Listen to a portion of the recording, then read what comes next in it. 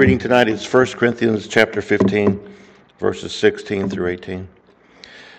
For if the dead are not raised, then Christ has not been raised either. And if Christ has not been raised, your faith is futile. You are still in your sins. Then those also who have been fallen asleep in Christ are lost. If only for this life we have hope in Christ, we are to be pitied more than all men. Please be seated.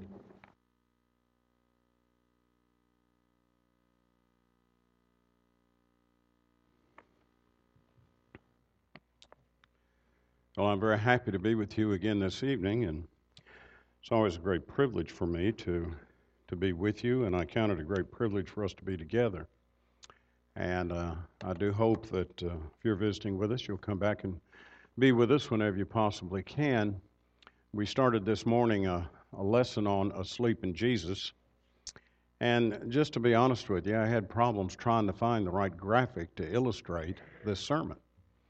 And I still haven't found what I really wanted, and so I came up with this. And then Brother Wall asked me about, is that the right scripture? And really, he read the right scripture.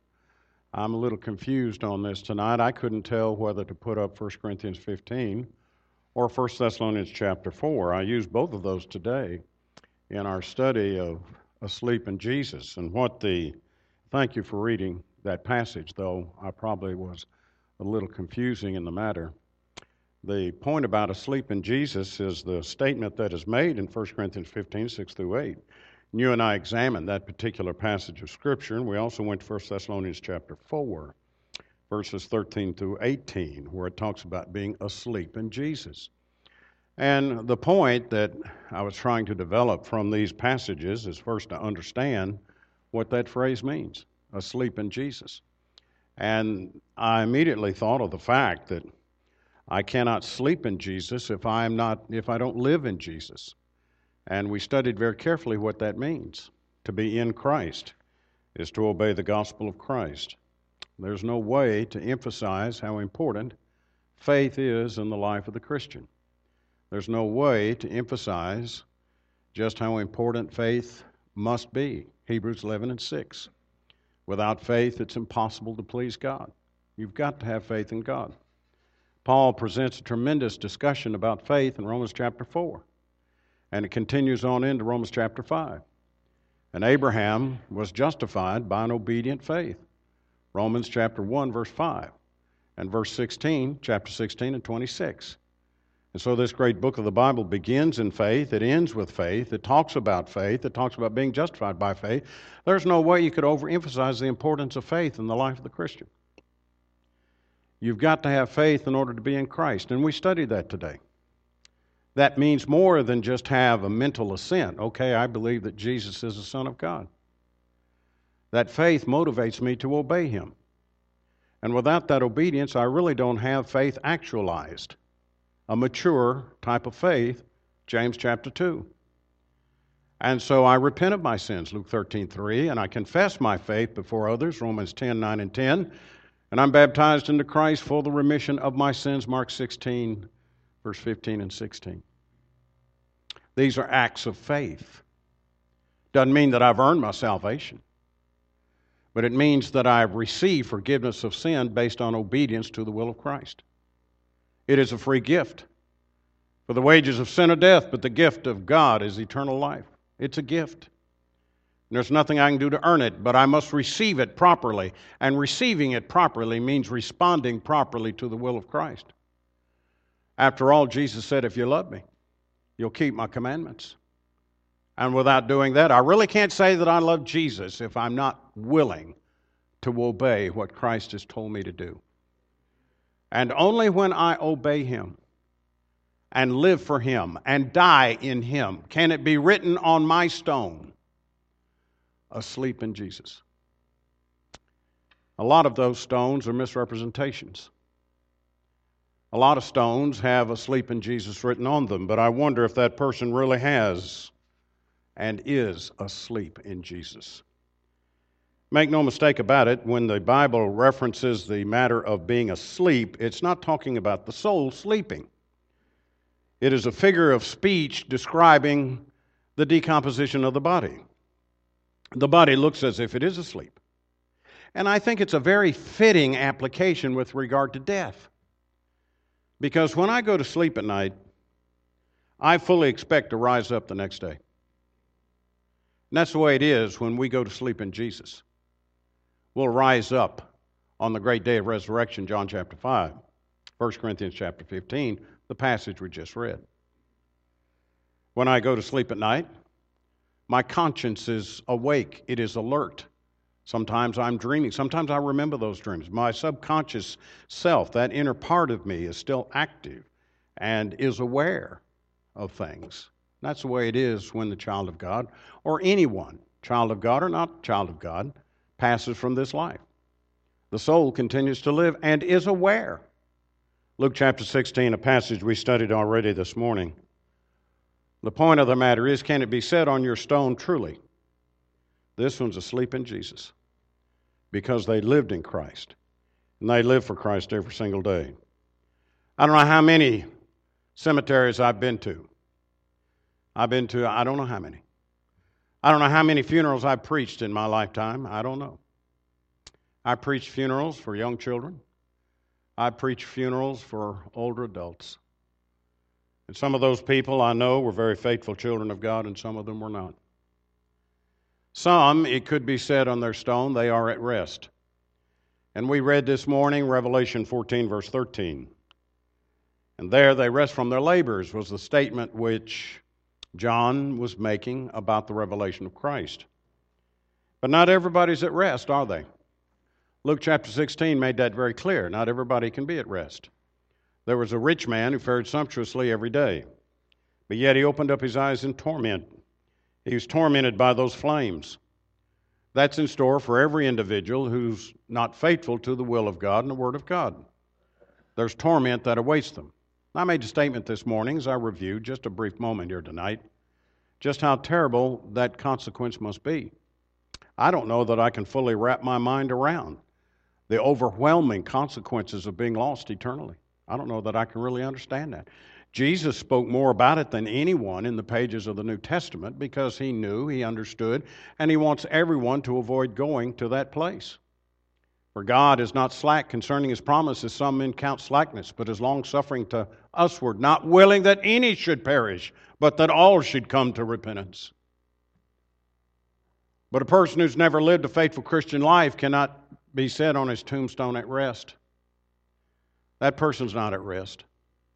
There's continual torment throughout all eternity.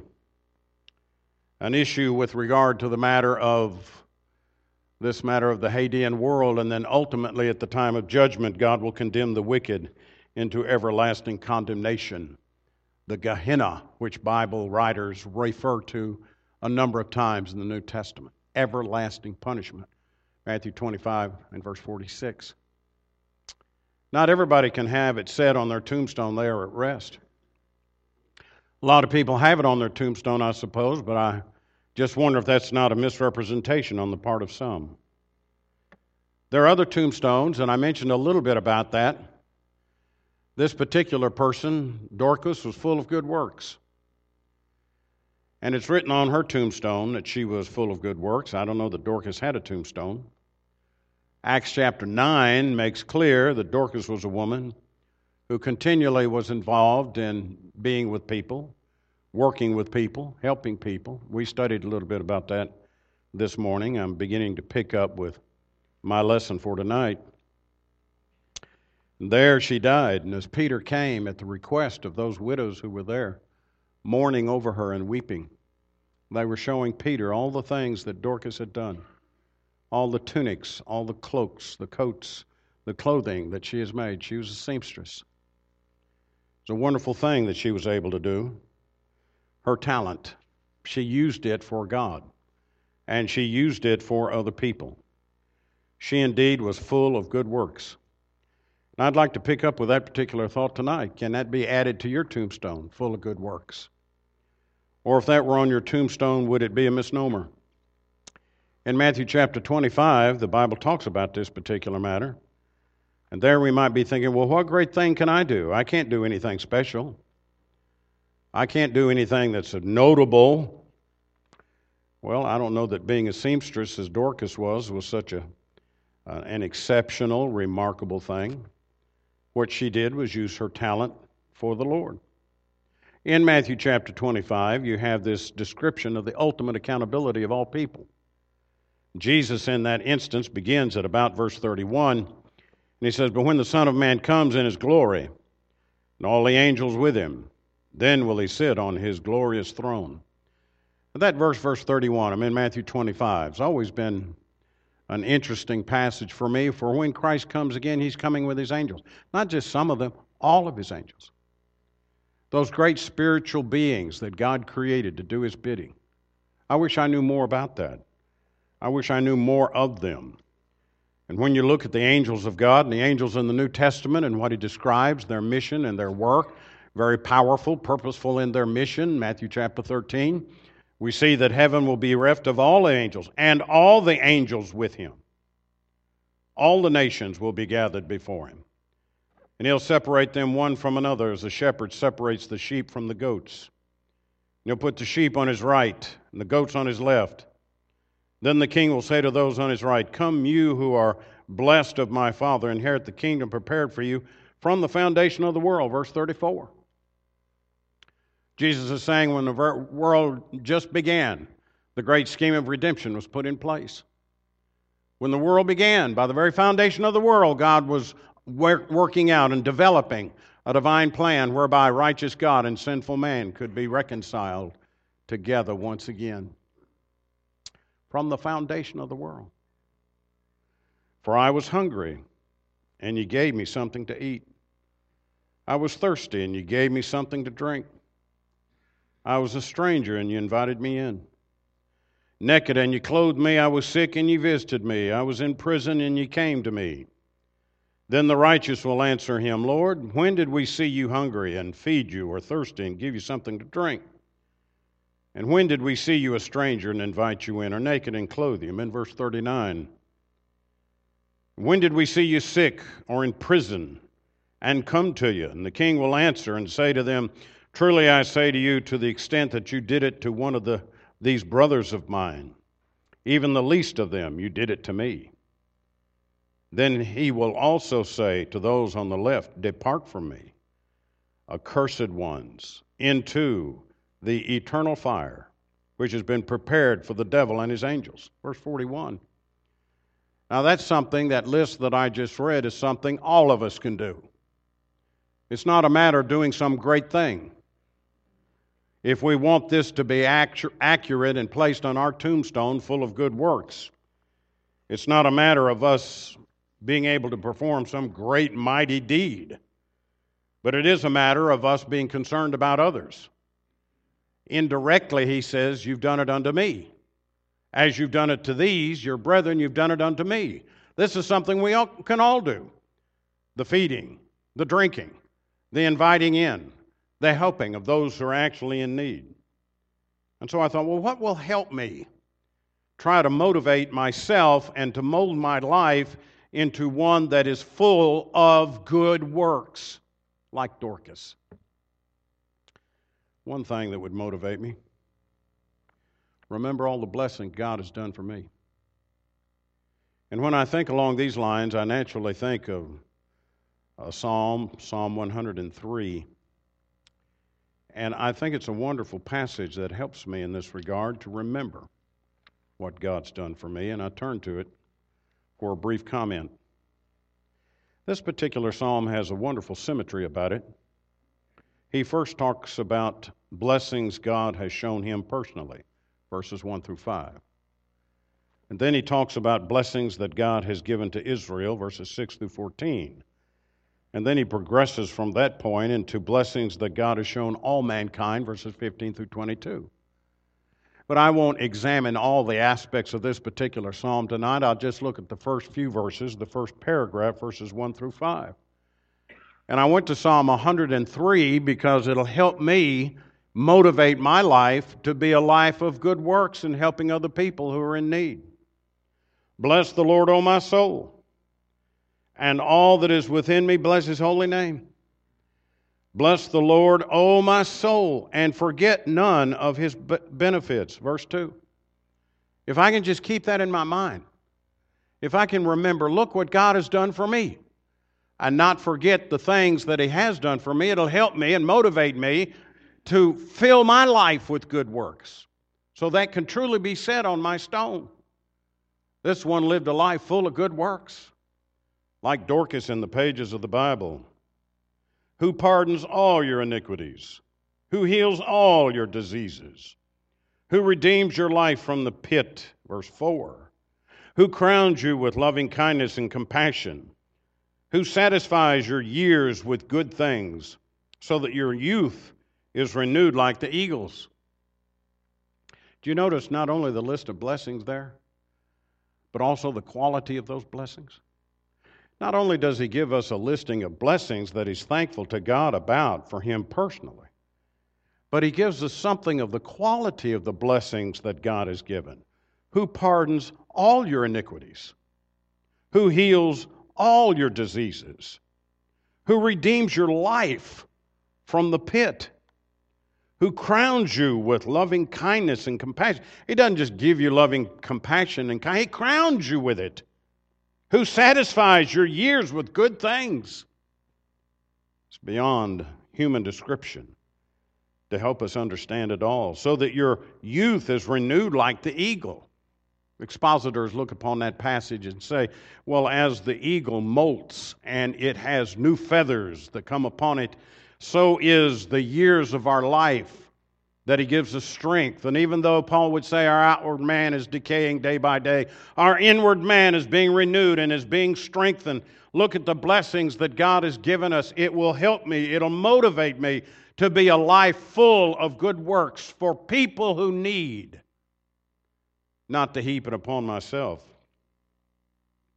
to be thankful. But you know what we do sometimes? We forget. We forget what God has done. You know, the butler forgot Joseph. Joseph gave the butler a good turn and he forgot him. And you know about those 10 lepers? 9 of them forgot the Lord. And they stood outside the gate. And Jesus said, go present yourself to the priest. And as they went, they were healed miraculously of their leprosy. But 9 forgot, and 1 came back and thanked the Lord and was grateful and praising God because of it. And he said, weren't there 10 lepers here? Where are the 9? That's the way we are many times. We forget.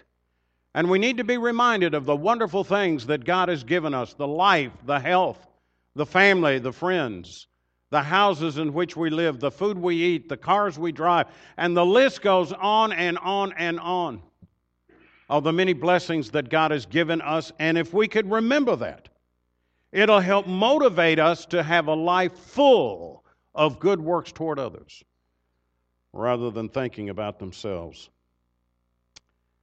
The second thing I think that helps me, and I hope it helps you, to be a person that is motivated to be full of good works for the Lord.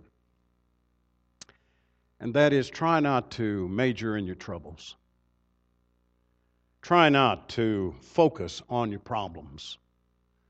Try to get out of that and to think about others and to think about doing that rather than thinking about yourself. Because if you're really honest, when you're depressed and you're feeling bad and you're feeling down, isn't it really because you're thinking so much about yourself rather than others? And I'm thinking so much about myself that now I feel bad and I'm down. Maybe we need a good dose of thinking about other people and being concerned about others more than we're concerned about ourselves. The Bible emphasizes that important matter for us. The point that I'm trying to make is, let us not major in our troubles. Do we have? We've got them. You got problems? Who here tonight has never had a problem? Raise your hand. I'd like to meet you and shake your hand. Every one of us have got problems. Every one of us will have problems. But we will not major in our problems, but we do, don't we? What we do is we even measure time by that. Well, that was the year I had the bad fever. Or that was the year I remember I had the flu so bad. Well, that was the year of the tornado. That was the year the house blew away. I won't forget that. Because we major in our troubles. Why don't we think of it this way? That was the year so-and-so obeyed the gospel. That was the year that we added on to the church building. That was the year when we started that new mission work. And we tell time by the good things that have happened rather than major in the troubles and the problems that we face day in and day out. It will help motivate me to be a person full of good works, and that's what I really am trying to think about. And I'll tell you something else. Remember how terrible it is to be ungrateful. It's terrible. 2 Timothy chapter 3 talks a little bit about that. Timothy warns about the matter of a time that's coming when people will be self-centered and preoccupied with themselves, and they will be unthankful. And he says this is a terrible time. This is 2 Timothy chapter 3. Perhaps it'd be good for us to read it. But realize this, verse 1, that in the last days difficult times will come. The last days, I think everyone has agreed, is the idea of the last dispensation, the Christian dispensation in which we now live. The last dispensation, the last economy of time that God is going to be dealing with man, and that's where we are now. And what will it be like?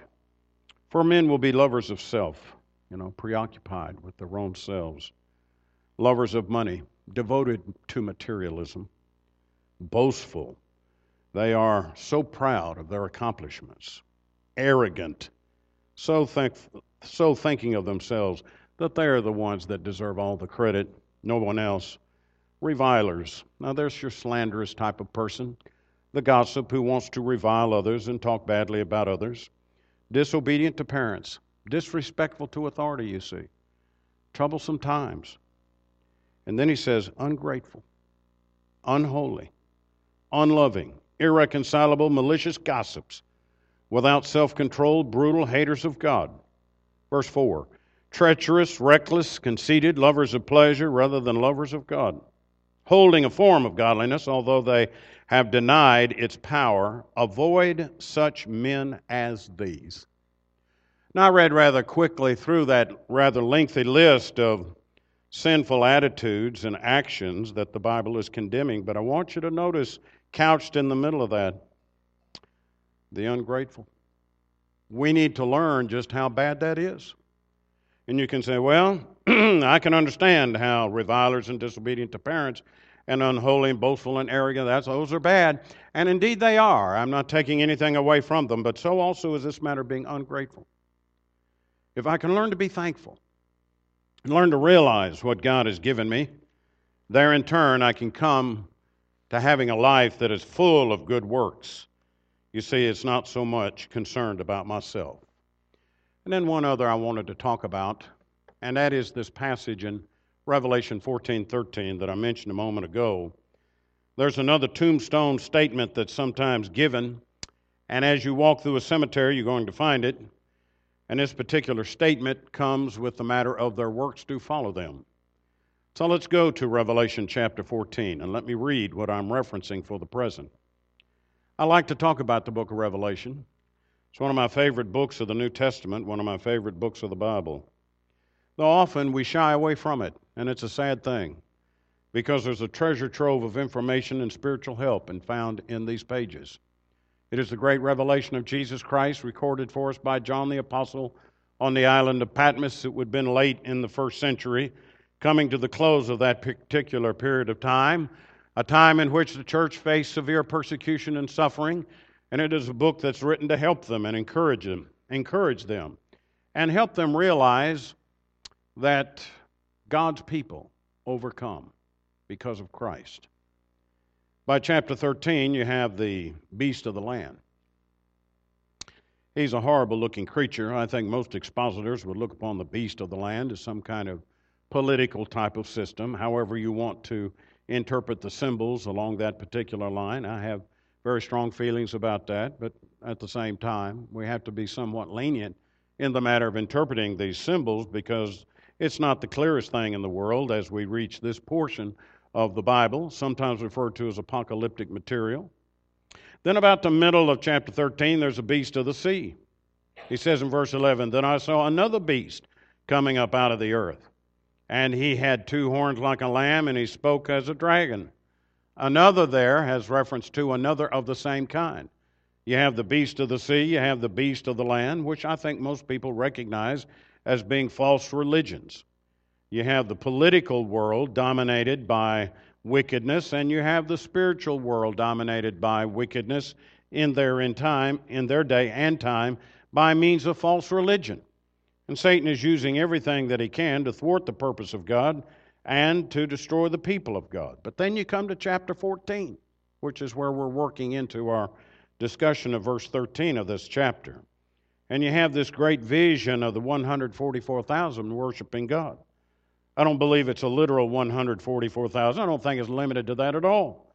I think it's a great body of people, a number of which cannot be numbered or counted, that are worshiping and praising God. And 3 angels come, and they give messages to the church and give messages to the people of God. And it's the 3rd angel that gives this particular message of giving worship to God.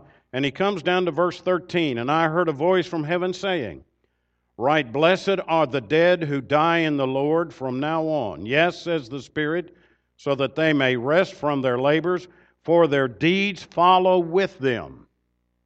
And that's what I want to understand. And I've seen that on tombstones. I've seen that written on stones. Their deeds follow them. Their works do follow them. And that's the description that's made here. Their works follow them. Wonder what he means by that. Their works follow them. Now, we used Revelation 14:13 as a matter of discussion as those who were faithful in Christ who rest from their labors. But now we use Revelation 14:13 for another expression that's found on many tombstones, and that is, their deeds do follow them. But I think I understand what he's getting at in this matter of the deeds following them when I read Hebrews chapter 11. Hebrews chapter 11, you read about Cain and Abel, and you read about many faithful children of God, men and women, who had such conviction that they did what God told them to do. You look at verse 4. "By faith Abel offered to God a better sacrifice than Cain, through which he obtained the testimony that he was righteous, God testifying about his gifts, and through faith, though he is dead, he still speaks." You'll remember about Cain and Abel. God had told Cain and Abel about sacrifice, about the proper way to worship. And in this particular passage, he says that he offered a sacrifice by faith.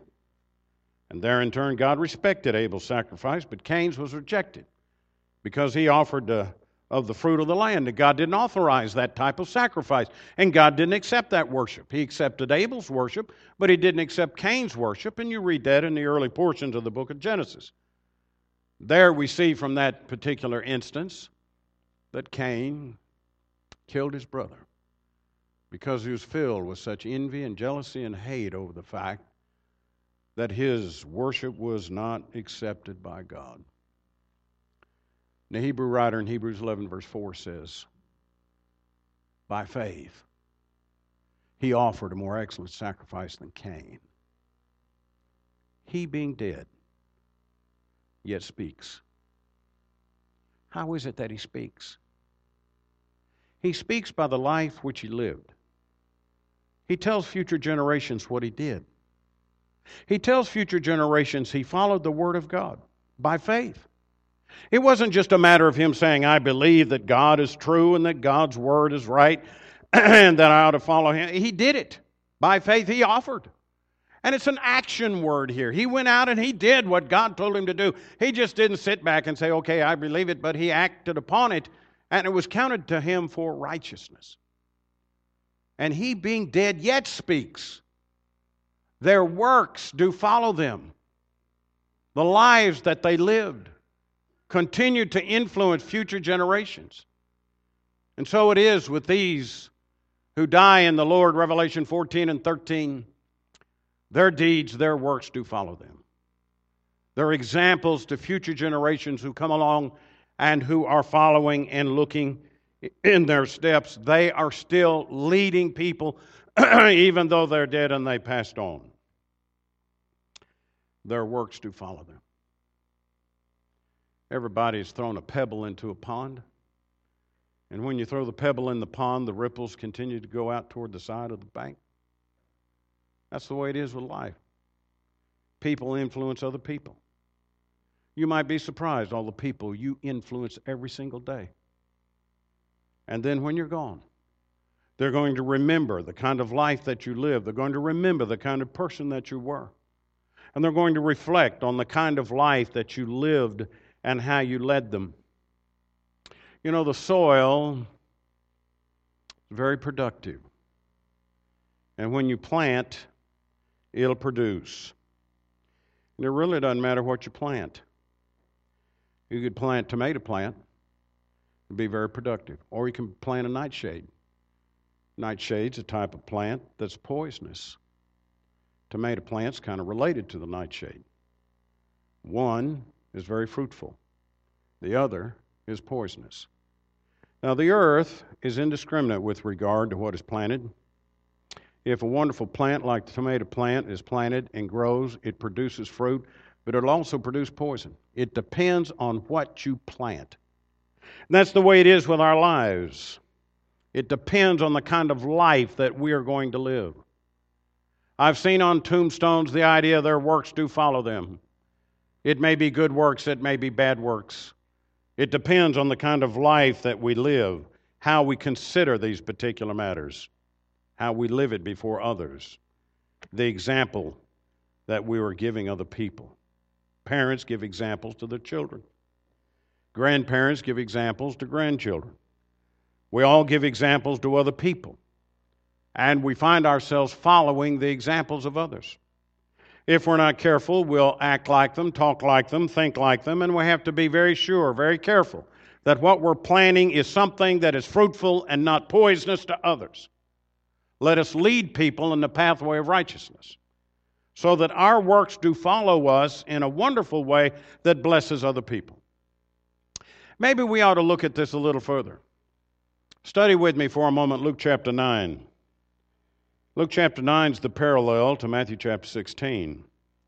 And often when I think about this incident which took place at the seacoast of Caesarea Philippi, I often go to Matthew chapter 16, but tonight I think I'll go to Luke chapter 9.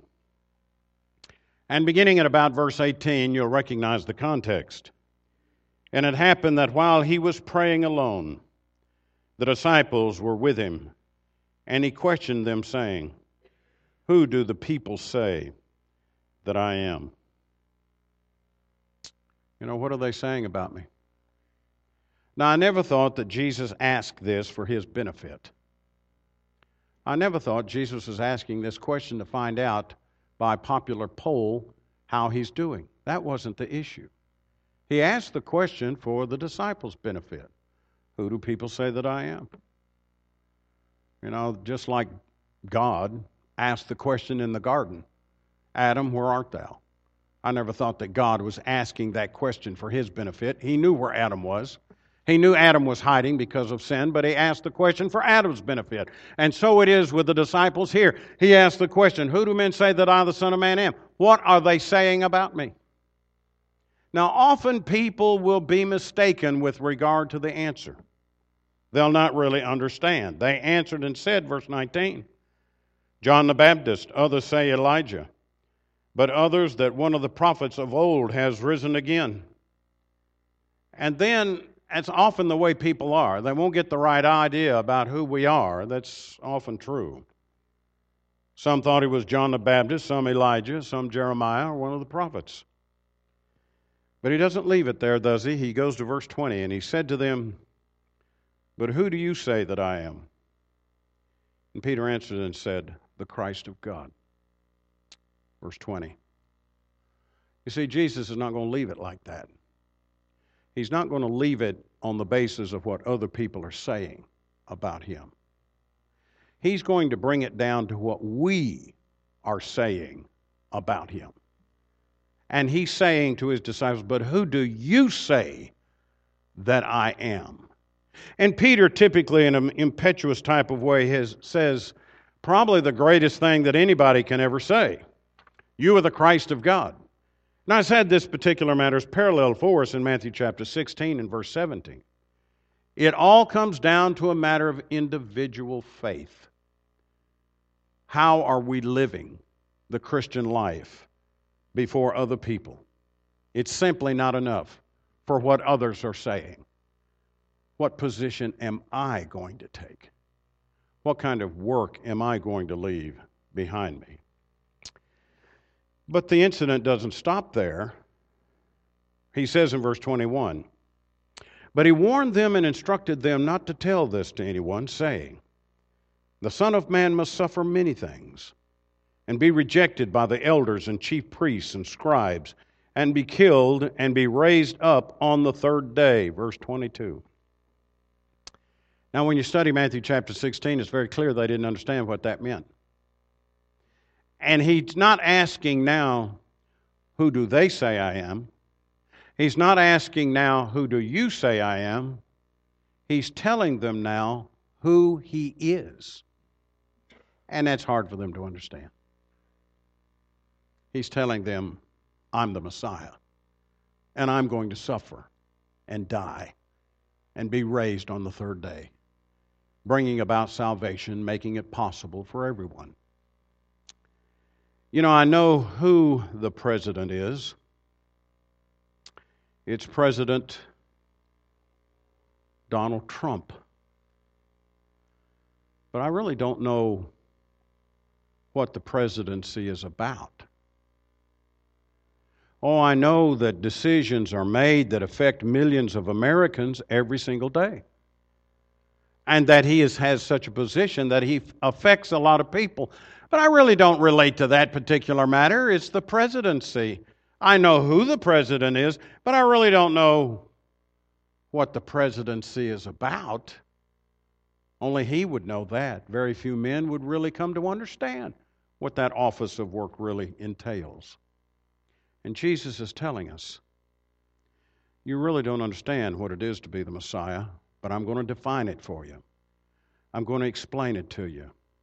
The Messiah is the one who came and lived his life for other people and be raised from the dead so that they can have eternal life and the forgiveness of sins.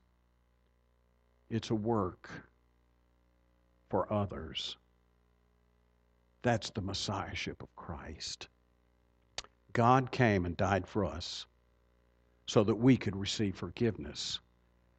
And when we faithfully respond to him properly, we receive forgiveness of sins and the promise of eternal life in the after while.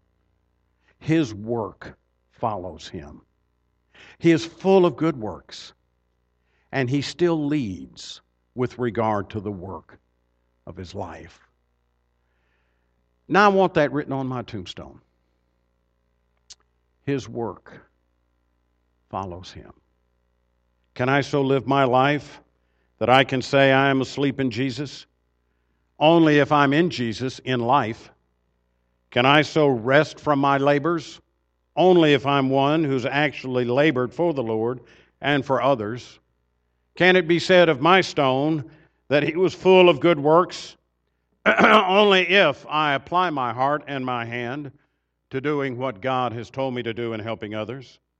Can it be said their works do follow them? If and only if we devote ourselves to leading others to Jesus Christ and to come to understand his divine will for our lives. Now the question is, what will they put on your stone? Loving father, faithful spouse, dedicated Christian, faithful member of the church, the one who devoted himself to other people, wonderful father. What shall it say? Will it be true? We can only make that happen by living the kind of life that God would have us to live. Now, if I'm speaking to anyone tonight who's never obeyed the gospel, I'm sure you see by now how important that is. That you too have the obligation, as we all do, to repent of our sins and confess our faith. and to be baptized into Christ for the remission of our sins, Acts 2, verse 38. To be added to the church of the Lord. I read a passage tonight, Matthew chapter 25. Ultimate accountability. Afterlife liability, whereby people are held accountable for the lives that they live here and now. Are you ready for that day of judgment? The day when all the holy angels will come from heaven, and there will be the great judgment before God. We must all prepare for that, so that when the day does come, that we depart from this life, what they put on that stone will be accurate with regard to our life. If you're not a child of God tonight, I pray you'll become one. And if you've been unfaithful, I pray you'll turn from that and become faithful tonight. Won't you come? While together we stand and while we sing.